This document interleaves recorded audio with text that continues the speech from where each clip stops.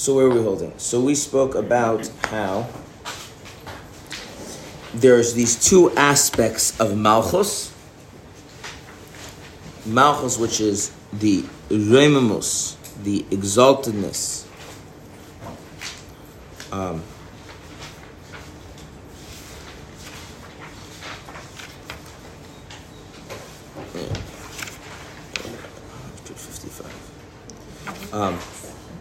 Malchus, which is the Reimamus, the exaltedness over others, right? Which is the idea of how the sovereignty of the king extends over the entire realm. And then there's the Malchus, which is what's called Hisnasos Mitzad Atzmei, being exalted in a kind of intrinsic way. And again, that's a very hard idea to understand, because if one feels the need for self-fulfillment or completion, that would be the total absence of any Hisnasos Atzmei. We spoke about that yesterday. So I tried to give you kind of a different thing where it wasn't so much that, but just more the kind of bring it down kind of internally to the notion of self-worth. When someone has an implicit sense of intrinsic positive self-worth, so on the one hand, that itself on its own means that what you do is irrelevant. But when that becomes the basis for some sense of who you ought to be, what is appropriate for you, that you then use to govern yourself, then so we have the idea of this higher level of exaltedness, creating the ground for that lower level of exaltedness. And this is some of the thing we're going to talk about with Hashem. That in as much as Hashem is real with a capital R, right, he has the power and authority to make things be real, even if those things intrinsically don't have any reality to them, which is the idea of creation. So there's the Malchus as it is the creative power or energy or influence, whatever you want to call it. And then there's Malchus as it's rooted in the idea of God being absolutely real, that Hisnasos Atzmi. That's what we spoke about yesterday. Yeah? Mm-hmm. Okay, so now we're in the paragraph on page 55, the third paragraph. This is the idea of the phrase Yachid. He is unique. Chei ha'olamim, life of the world, Melech, the king. Pirush, what does this mean? Yachid k'meishu levadi yisbarach b'yichudi lo datzils te'iyu v'chei yichad mamish. Yachid means he as he is alone unto himself. This notion that he is alone unto himself, this is known as the upper unity, which is the realm of Atzilus, where he and his life are literally one. I'm not going to elaborate on that last phrase, what that means right now, but the key thing we want to see here is that this notion of his aloneness, right? V'nikra chaya elamim, and he's also called the life of the world. Now, there's a tension there between being yachid and being chaya elamim, right? If you're alone, then you shouldn't be the life of other things. And if you're the life of other things, then you're not alone. So that's referring to Hispashus Midas Melech, the extension of that quality of kingship. Lias Melech Lelam, to be sovereign over the world. Aide Tzimtzum Kanal. And that involves a process of limiting. Right? So we said before how, right, that the malchus that extends outwards is not really anything of the person, right? There's a kind of a boundary between the person themselves and the influence they have over others, because the influence only takes on any kind of real manifestation in as much as it interacts with others. And this is the light that radiates from above down below. Okay.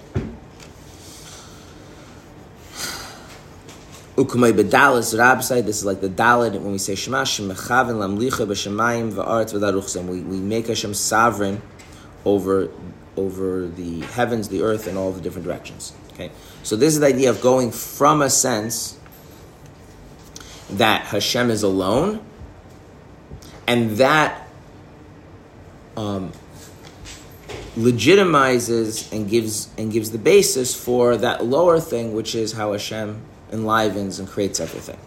Right? So you're starting with a, so to speak, higher, more fundamental truth of God, and you're saying that is the basis for the reality which we see, in as much as we see God creating the world, which we don't, which is a discussion for another time.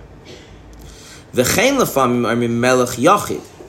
Shnikra melech mermavad shimshach liyis chaylam. And similarly, sometimes we actually put the word melech there at the beginning. And that's the idea that the root of everything is that he is exalted on his own, and that's the source for the life. This is the idea of exalting him. That one exalts my God the King.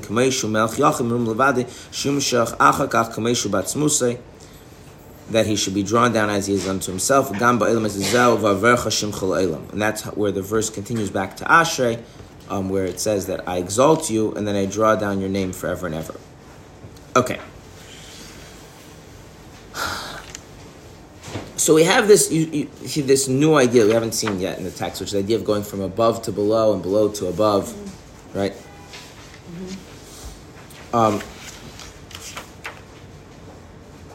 What does that mean? It's not like God is in space, right? What does it mean that? So it says sometimes we say Yachid, God is singular, he's alone. Chei Olamim, he's life of the world's Melech, he's the king.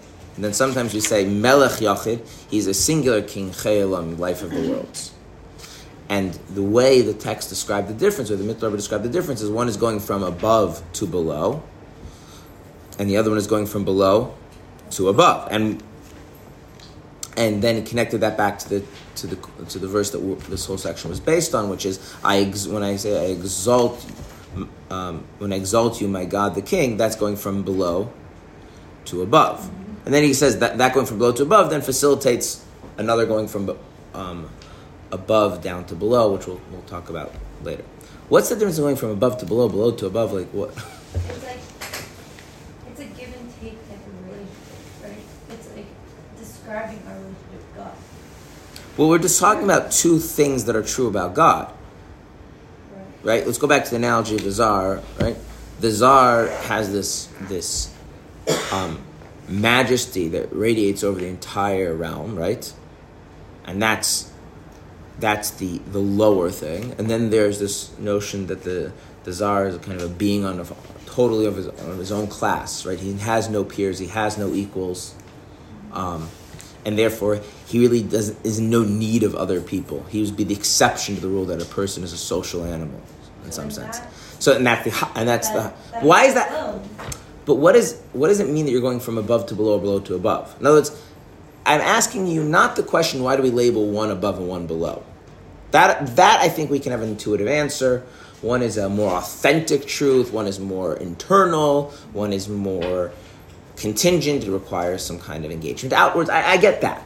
What does it mean that you're going from above to below or below to above? I mean, the factor that these two things, we would say this, use something more concrete. We have thoughts and we have speech, yes? Mm-hmm. Which one would we label as above and which one would we label as below? Thoughts above. Thought would be labeled as above, right? It's more internal, it's more, automatic, right? It's more interwoven with us, and speech is more external, depends on choice, right, etc. What does it mean, though, to go from above to below versus below to above? It means that... And remember, we're not talking about two people, right?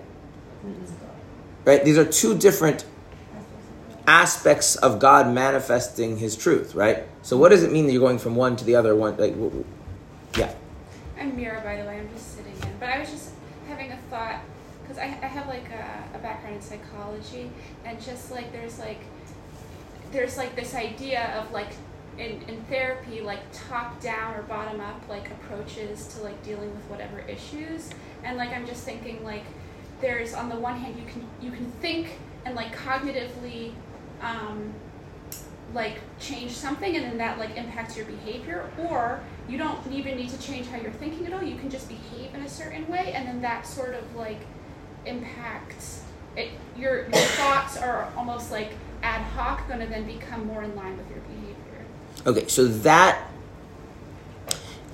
would work in many cases in Chassidus, where we're talking about one thing influencing another, right? So in other words, I don't even need two people, right? I have two aspects of the self, right? And I could say, well, if I've labeled one lower and higher for the reasons we mentioned before, right? I can change either of them by accessing the other one. Right? I can change the upper one by accessing the lower one. I can change my thought processes by changing my behavior, or I can change my behavior by changing my thought processes. Here the issue is we're not talking about making a change. Right? We're saying there is a fact. There is a truth about reality, and one is a higher truth and one is a lower truth. So where's the notion of movement? Right? In other words, if I change my behavior and then that causes my thought patterns to change, then understand there's influence moving from my behavior upwards towards my thoughts, or vice versa. If I change how I think about things, and then that causes a change in my behavior, there's a change in the upper part that's influencing a change in the lower part. But here, there's not an upper and lower thing changing. We describe a change. We describe there's one truth that's predicated on another truth. So what does it mean to go from above to below or below to above? It just seems like it's a mirror of whatever's happening above automatically happens below. Can I just say, like, the exalted, like, when a king is exalted over someone, it's like he's above them. Mm-hmm. And then when you're exalted over yourself. Exalted over yourself is an analogy. Don't mix those two things up. Exalted over parts of yourself is the thing we can kind of experience that is somewhat an analogy to what it means the king exalted over others. Okay. Right? And then that kind of sense of like you have an implicit positive self-worth, right, would be parallel to the idea that the king is exalted on his own, right? But that was an analogy. Okay. Right? Okay, well, this is still connected to the king, right? So, yeah. like, maybe, like, we're talking about, like, the czar, like, how his power extends over everyone, so it's kind of like his power's above everyone, but then sometimes he's maybe, like, one with his people, so he's, like... No. Is it like, we were talking about how the chassids, well, like, they'll pick their Rebbe? No. That was a tangent.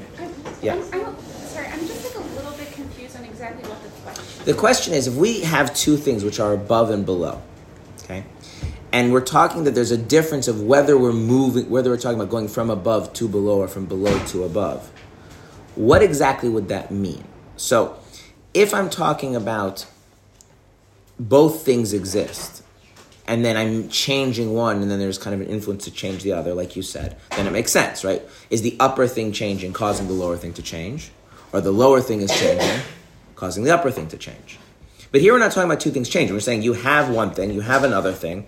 They're static. They're just truths of reality. So in what sense is there movement from one? There's not. But the text describes this when we have this phrase in our prayers, we're referring to movement from above to below, and then in this text we're talking about the same two things, but we're talking about moving from below. Maybe it's just where you're standing. Synonymous, maybe? It's Like it worked, like it... I don't know. Well, is it... Sorry, and I know I'm like brand new, so maybe that's okay. This is a new topic for everybody. You're in the same boat as everybody. Okay. You just have the audacity to say something, which is good. Which is good. More people should learn from you. Like, is it kind of a question of like, I'm still like a little bit confused about the question. Like, how is there like two truths that are different, or? You're picking up on an important thing. I was right? going to say, isn't it the same thing? The God that's exalted. It is the same thing. So then why does it make a difference if it's above to below, below to above? You say it different. But It happens. No, both happen. Okay, so I'm going to give you an analogy. Because very often it is easier to start with an analogy. Okay.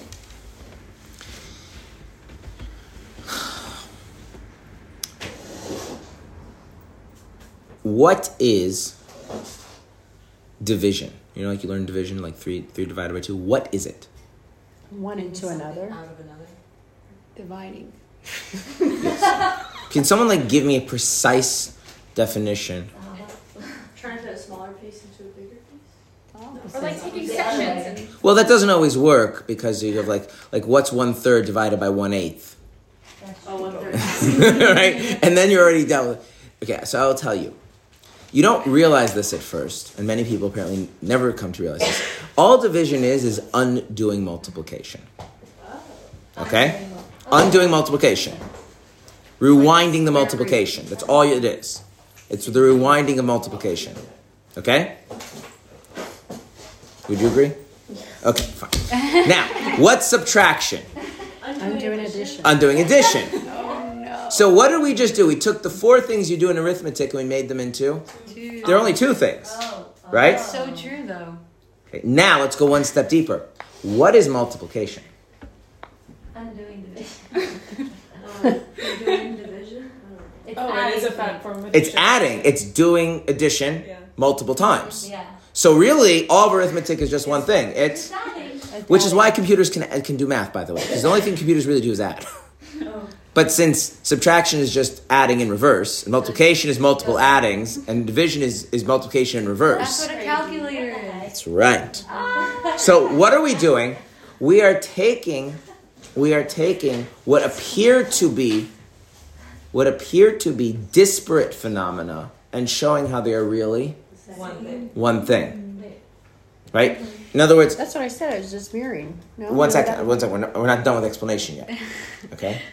So so I started out this explanation assuming you all knew what addition was, kind of an intuitive level. You knew what division is on an intuitive level, right? Yeah. But when you start to really kind of formalize what division is the inverse of multiplication. Subtraction, the inverse of division. Multiplication is just doing addition additional times. And so it's really all just one thing. Okay, we haven't gotten to the notion of 2 directions yet. Okay. Now, separate analogy, although related.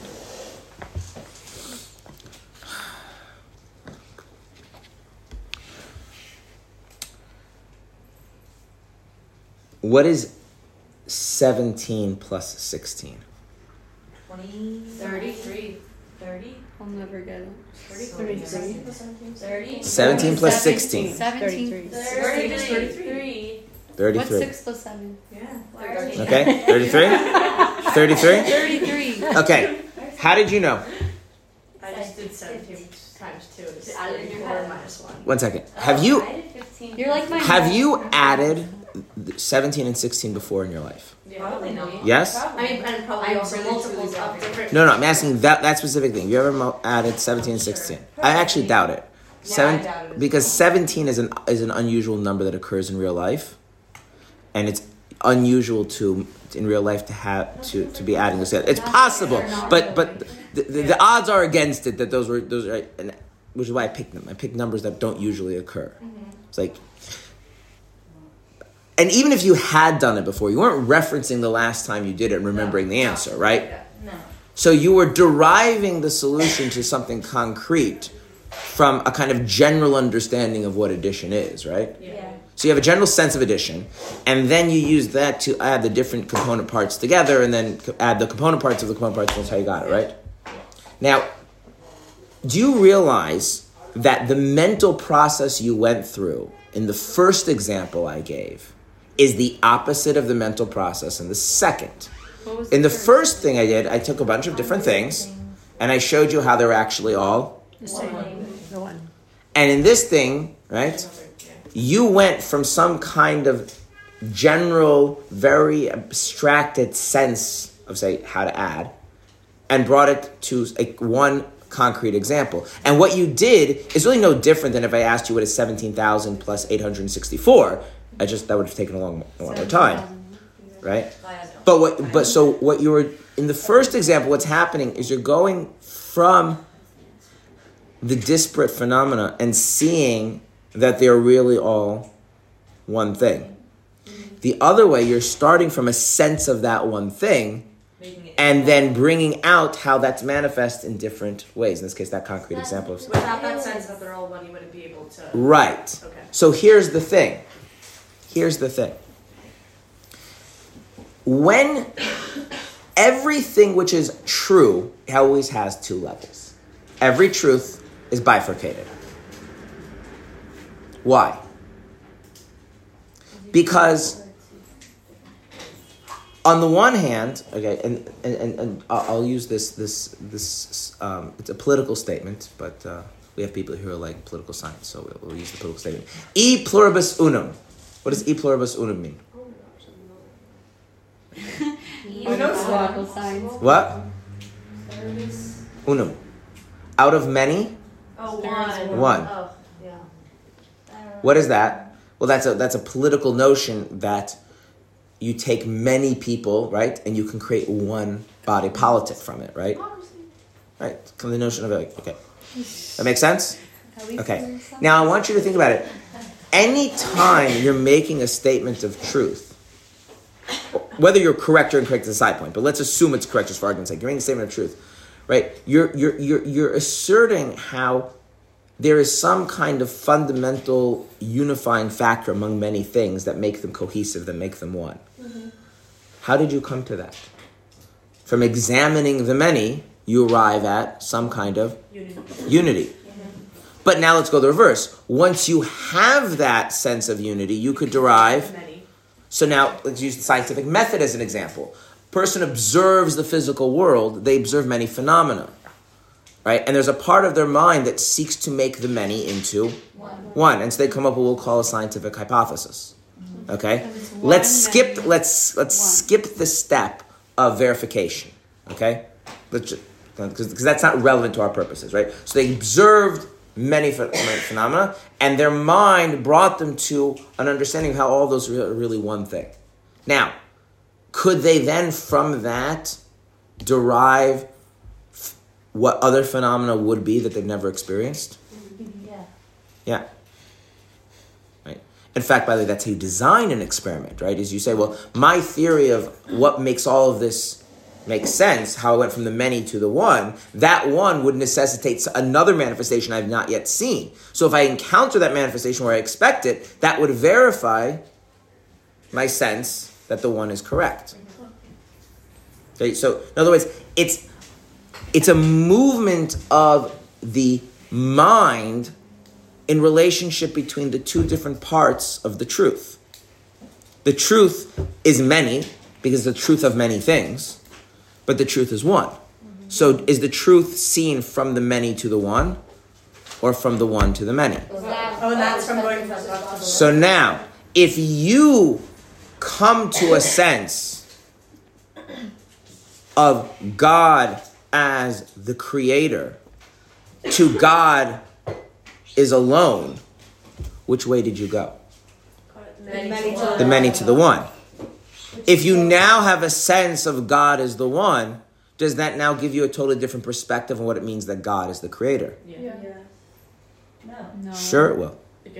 Because whenever you experience the many, You realize in the context of it being a manifestation of the one, you have a different sense of it. Okay? It takes on different meaning, right? For instance, let's go back to the scientific method. When you have a well-designed experiment, which is actually hard to do, but if you have a well-designed experiment, the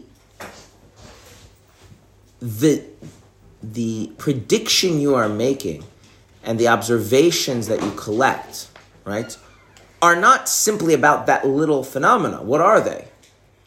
They are the verification or falsification of some grander truth.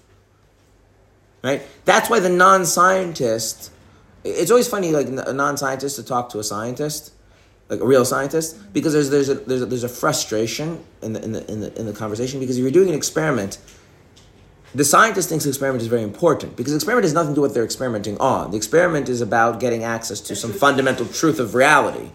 And the non-scientist is like, why are you studying the mating habits of chimpanzees or something? It's like, do we really need to know that?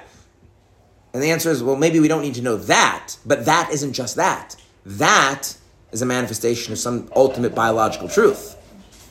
It's interesting. It's like you can only, let's say you start with like that one hypothesis, whatever, and then you go out to the many and you can't come back to the one again. You know that it's not true. Right. So the only way for something to be true is if it goes both ways. That's right. So the way it works is you start with the many, we come to the one, And then you go back to the one. and then that one, you come back down to the many, but now the many is different, because the many is not just that thing. The many is... Coming from the one. That's right. So there is the process of the consciousness going from a consciousness of God as creator to a consciousness of God as alone. And then there's the consciousness going from a consciousness of God as alone to a consciousness of God as creator. But when you go back to consciousness of God as creator, is it the same creator you started with? No, because it's now being a creator is a instantiation of his aloneness, which is not how you understood creator originally. And so it's that movement of the consciousness between those two, between the upper and the lower thing. That's what we mean above and below and above.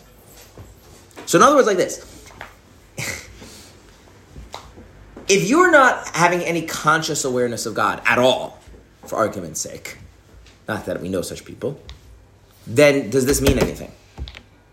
No. So there's a story, there's a talk the Friedrich Rebbe, the Sixth Cloud Rebbe gave, where he said Chassidus speaks a lot about serving God in a way from below to above and above to below, but people who don't actually engage in the service of God have no understanding of the difference between the two. In other words, like this. Let us say I described what I said, but we hadn't gone through any examples. Or when I'm saying what I'm saying, you can't refer back to any examples. Would you have any sense of what? Right? Because we're talking about a very subjective thing. How your consciousness moves from what we'll call a lower state of consciousness to a higher state of consciousness. But it's a state of, but the object that you are consciously aware of is the same thing, right? You didn't shift from being aware from one thing to another. I used to be thinking about pizza, and now I'm thinking about God. I was aware of God before, I'm still aware of God. It was aware of God one way, moving to a higher awareness of God, and then moving back down to a lower awareness of God. Okay? But if you have no actual awareness of God, then is there any movement happening at all? No. Make sense? Yeah. Okay. So that's what it means. Let's go read the paragraph again. So too it is when we go from below to, when it goes from above to below. The raising up from below to above. Shirayim, we exalt my God the King, to the point where He is the King alone.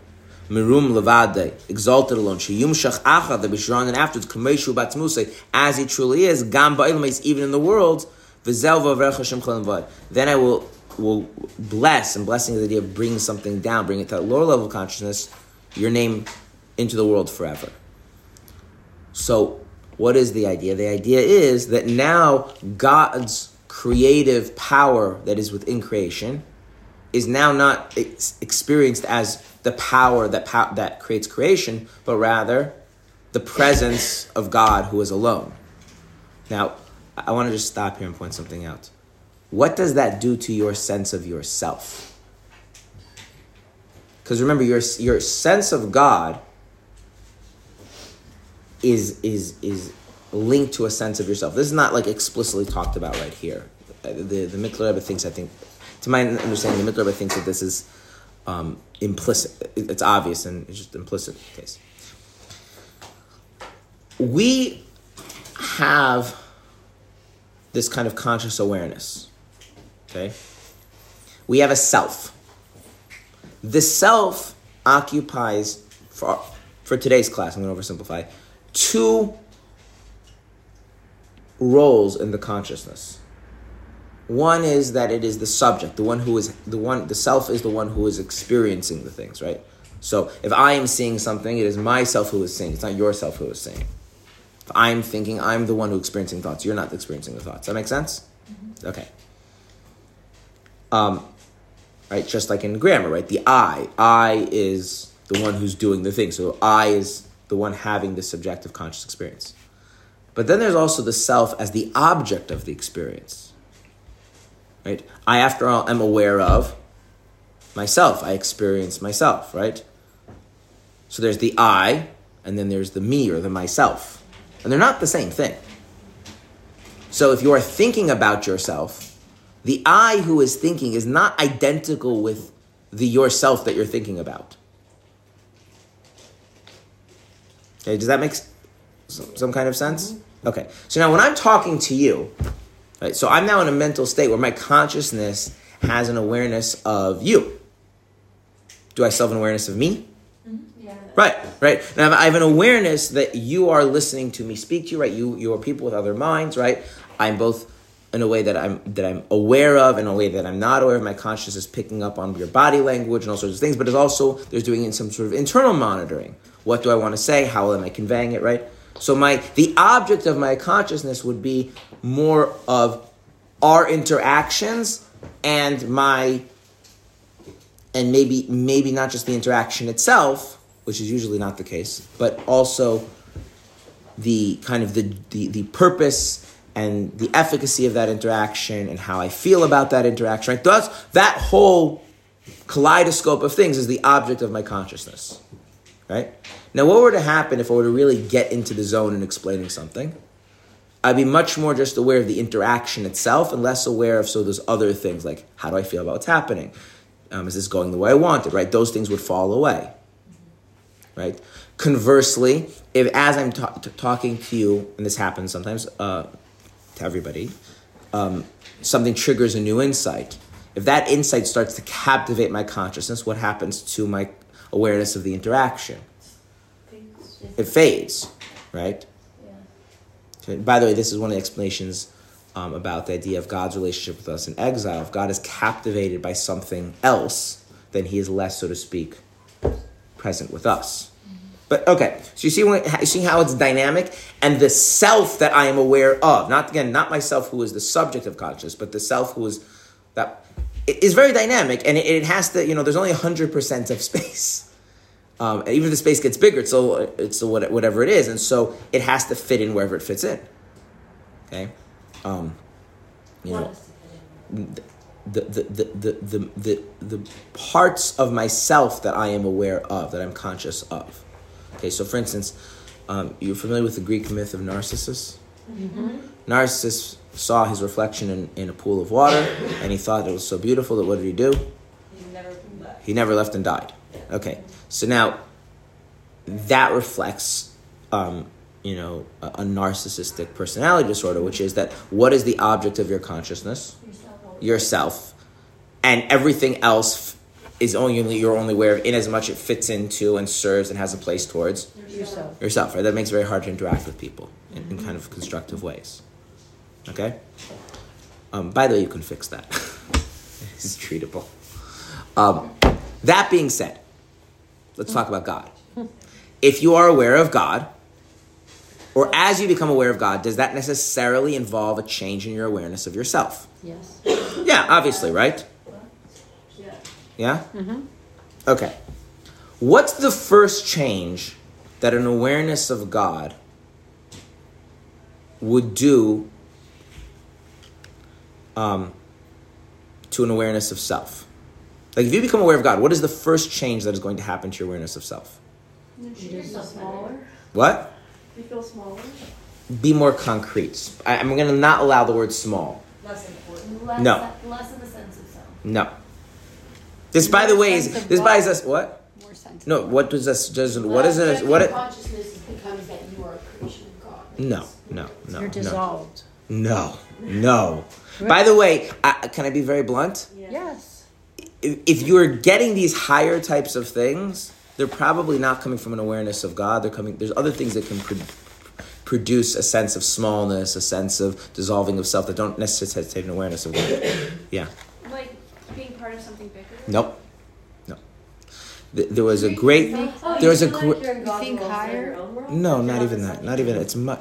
Consciousness doesn't normally just go from one thing to the other thing radically, unless something very traumatic occurs.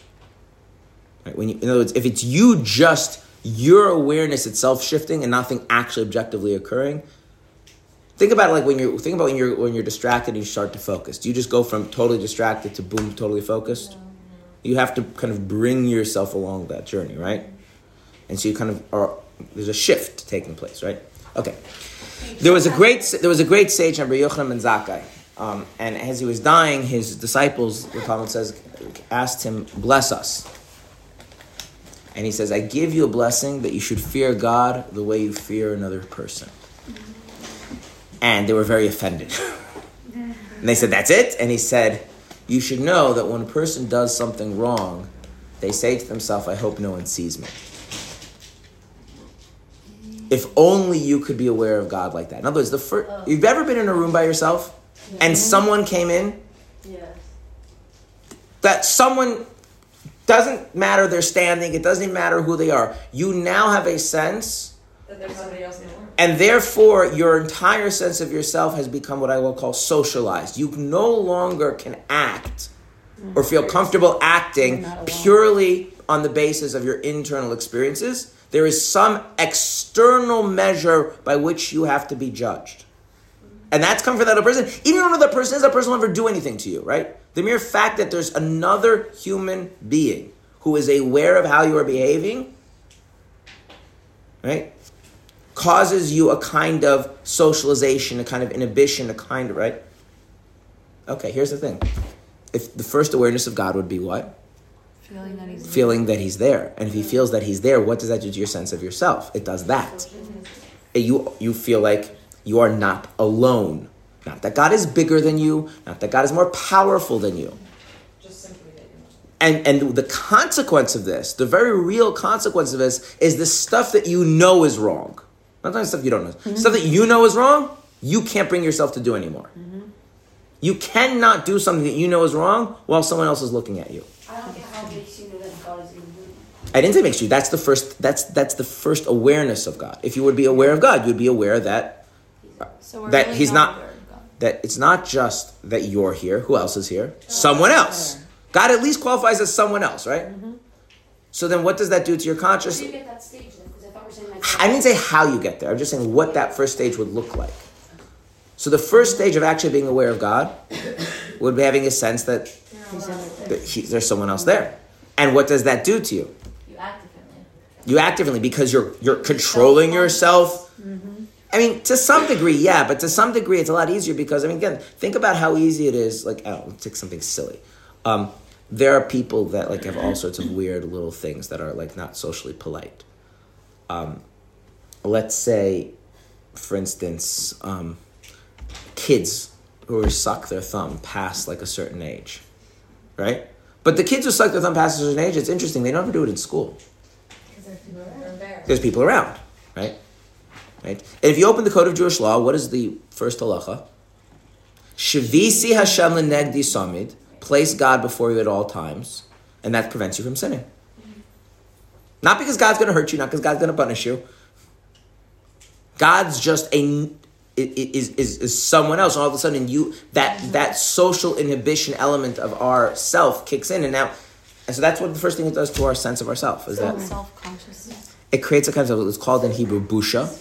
A person has a sense of shame, right? Mm-hmm. Why do we close the door when we go to the bathroom? And we know we're in a state of going to the bathroom, but it's uncomfortable when others see it, right? If you're doing something you know is wrong, you can kind of have some sort of like disassociation from that, but you can't do that when you sense that someone else is there watching you.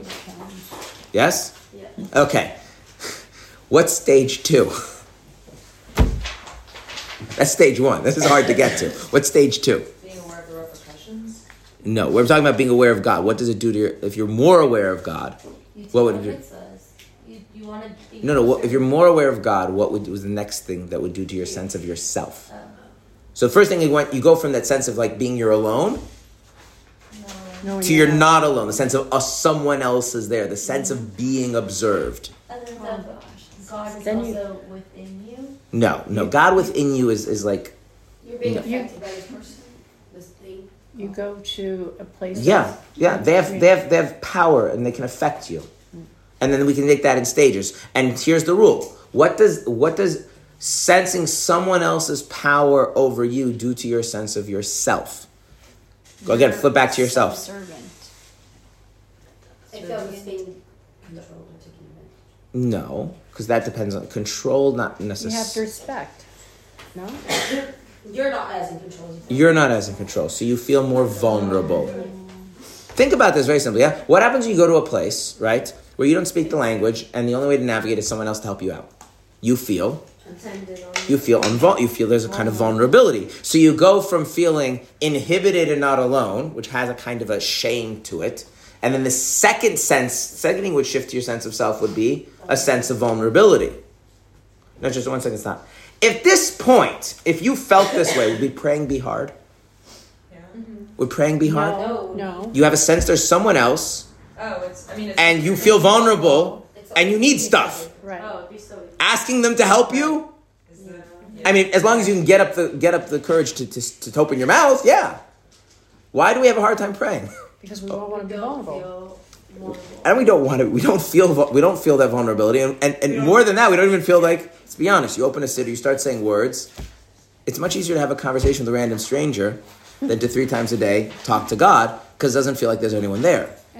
So we're not even at the stage he's talking about yet. Right? We haven't gotten to creator, just more powerful than you. Okay? Now, I'm going to move a little bit faster. You could then, and again, it's just an awareness of God and what it does to the sense of yourself. I'm not talking about how you, like, what your relationship with him is. That's already a second thing built on top of that. Okay, the next thing would be when you realize that vulnerability is absolute.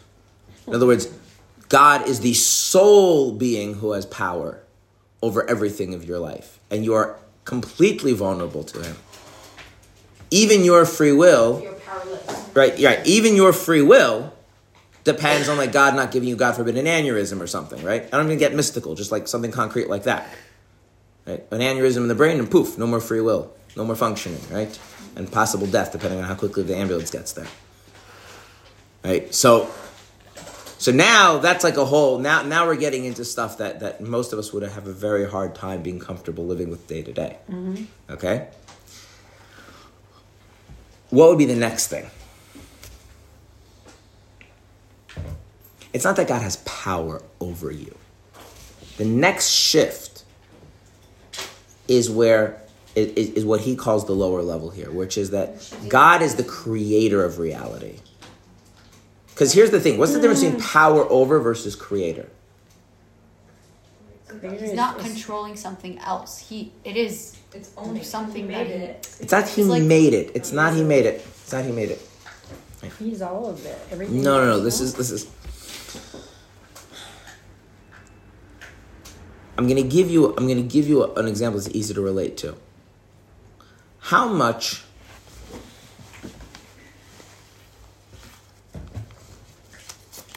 is this worth? However What? much you say.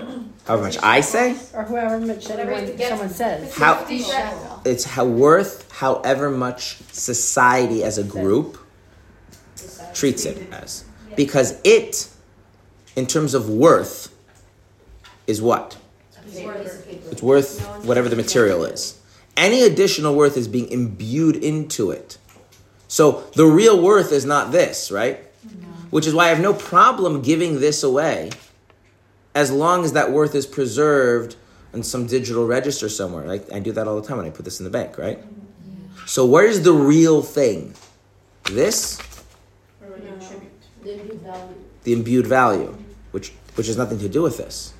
So now, that's just with value. What if we just say with like reality writ large? Every aspect of reality. Everything from the moral valence of things, the beauty of things, the goodness of things, the tangibility of things. All of that has to be imbued with those qualities because it of itself is nothing, right?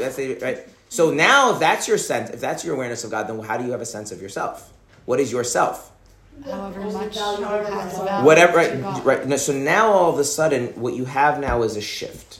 Beforehand, up till this point, you went from there's me, then there's God and me. So now I'm now that sense of myself. I'm aware of myself as a social entity, right? That kind of all those inhibitions and shame that come with being socialized start kicking in. Then there's a notion of God as powerful. So now that kicks in a sense that the self is vulnerable vis-a-vis God. And then that can go in a range from in small and in certain things to absolute and in everything. Okay? But then there's a shift. And that shift is God is real and I'm only as real as he says I am. Now that, at that point, we are entering a kind of an awareness of ourself, which I would say goes, like, not just we're not comfortable with, goes completely outside of, like, regular things. I mean, that's already getting really religious. It's like a really religious mindset. Okay, now, here's the thing. Now we can continue into what we're learning in the text. Let's say I have that consciousness of God. I'm aware of God as the one who, as we said, the koyach hapel b'nifel, the one who everything is as real as what he imbues into it. It's the reality of things, and every aspect of the reality is what he imbues into them. They're nothing of their own, including and because I'm aware of him as that means I've sensed myself as only as real as God makes me. But God does make me real, right? Now now what if I were to move upward in my consciousness? God being the thing that makes everything real is grounded in the fact that God is truly alone. Right? That's what we were speaking up until now. I'm not going to go over the explanation of why that is. That was said yesterday, right? God is the one that makes everything real. That's like the malchus as it radiates over the realm, is grounded in the fact that God is truly alone. So now if I'm aware of God as being alone, now what happens to myself? Am I aware of myself? No. Is that the higher radiance? At that point, at that point, I'm not aware of myself. And I'm oversimplifying this. This actually has many, many layers and aspects. Why would I not be aware of myself? I'm aware of his aloneness. Because you're one. You're not a self. But you're the one being aware of it. That is an interesting issue. That is a very interesting issue. Right?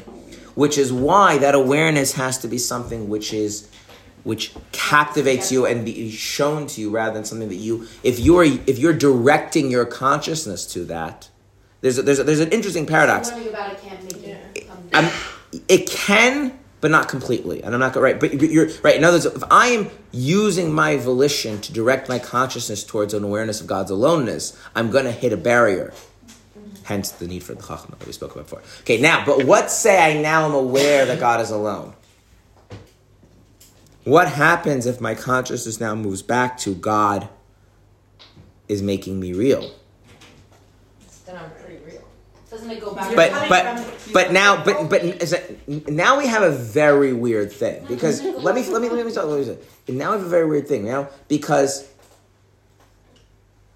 God is alone, and it's his aloneness that grounds the fact that he makes things real.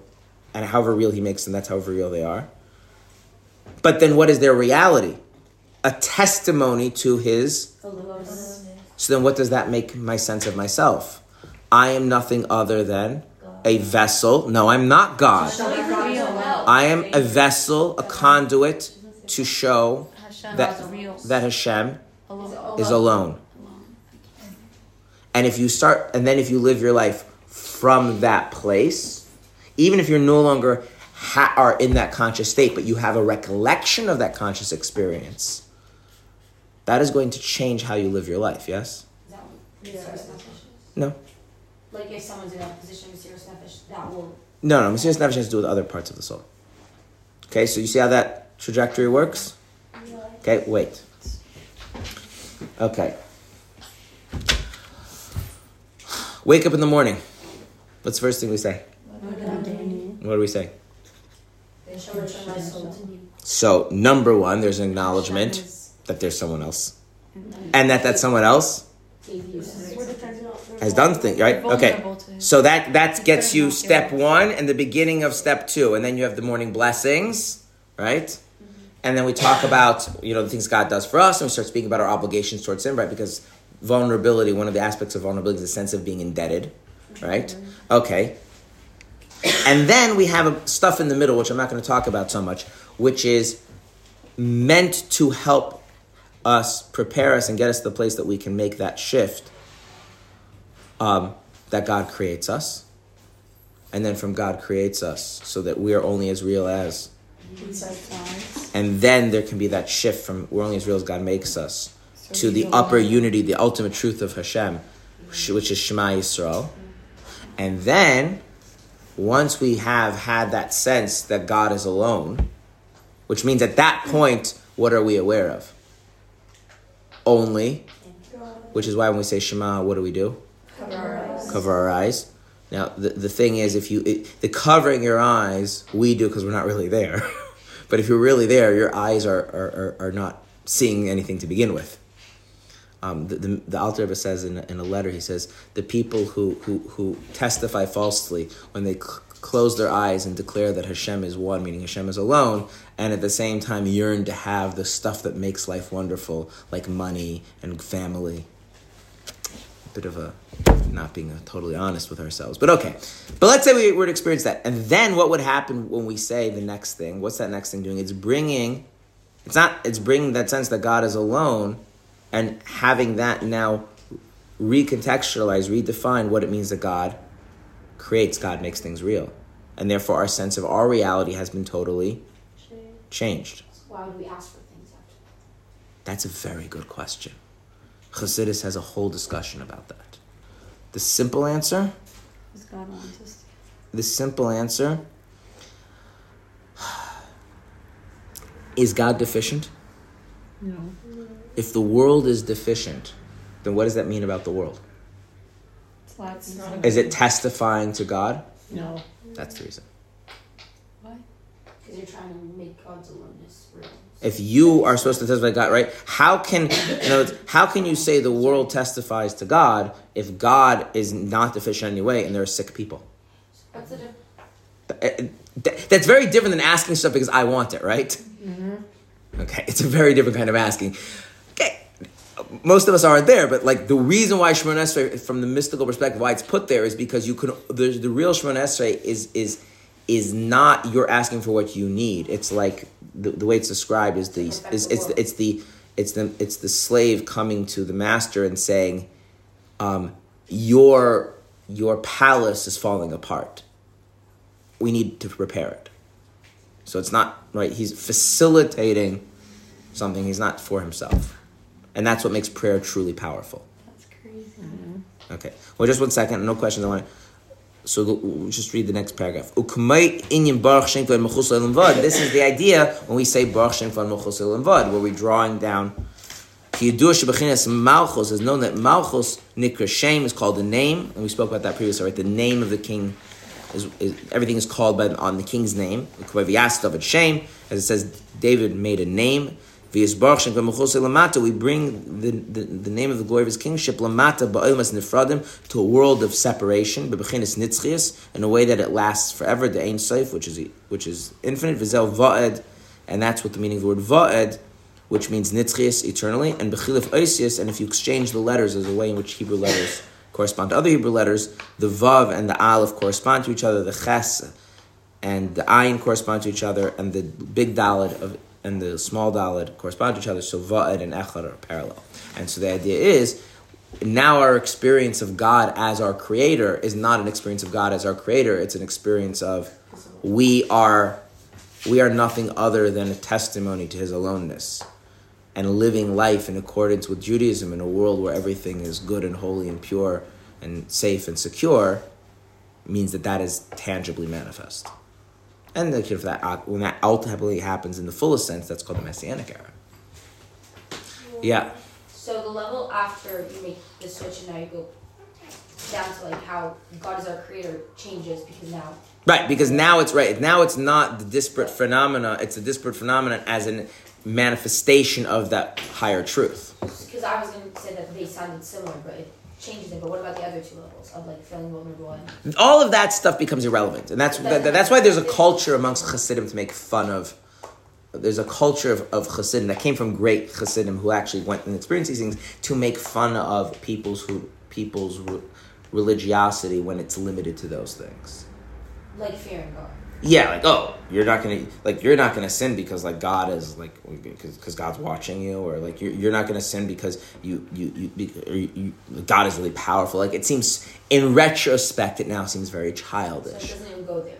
Right now, what I will say is that the Chassidic masters, and the Alter Rebbe was very very important. He says it's very nice to see it as childish after the fact. But denigrating that when you need to go through those stages is counterproductive. I think that's where we're at. Right, and that's an issue. So there's a lot of, right, that's, if you're walking down the street and no one can see you, you should try to cultivate an awareness that you're not walking down the street by yourself, and there is someone who can see you. You're never by yourself. Right? To the point that it actually does kind of, to whatever degree. And by the way, for most people, that is actually a big achievement. There was one chassid, the Rebbe Rashab actually said about him as a praise, that even when he's in a room by himself, he has fear of God, meaning he never feels alone. For those of you who know anything about Tanya, you're familiar with the idea of a Beinoni? If you have level 1, which is that you just feel that God is there, and you have that as a baseline for your consciousness, then would you ever sin? No. So, and this, if you read Tanya, what you'll see is that what makes the Rasha a wicked person is not that he sins. Is that He has no sense of God. Fully real. He has no sense of God. God isn't real to him. And that's why he sins. Like, why shouldn't I sin? If I feel like doing something and I know it's wrong, but it's just me knowing it's wrong, me also wants to do it, right? So like there's no in principle reason why one of those experiences should override the other. Right? And yet what do you say? The minute there's some other kind of outside sense that someone else is observing me doing the wrong thing, it becomes effectively impossible for a person to do what they feel is wrong in that situation when they feel like they're being watched by someone. And so the real kind of sin against God is not the fact that you eat the non-kosher food, it's the fact that God is not real enough to stop you from doing it. Does this connect That's to like letting Tanya? What? Is this what connects to Tanya that we're learning? Like why everything that's No. Tanya actually tries to bypass this whole process and give something that's much more direct, much more. I'm saying the part that we're learning right now. No. The part that is learning right now is good. Is something is different. It's kind of a bypass route.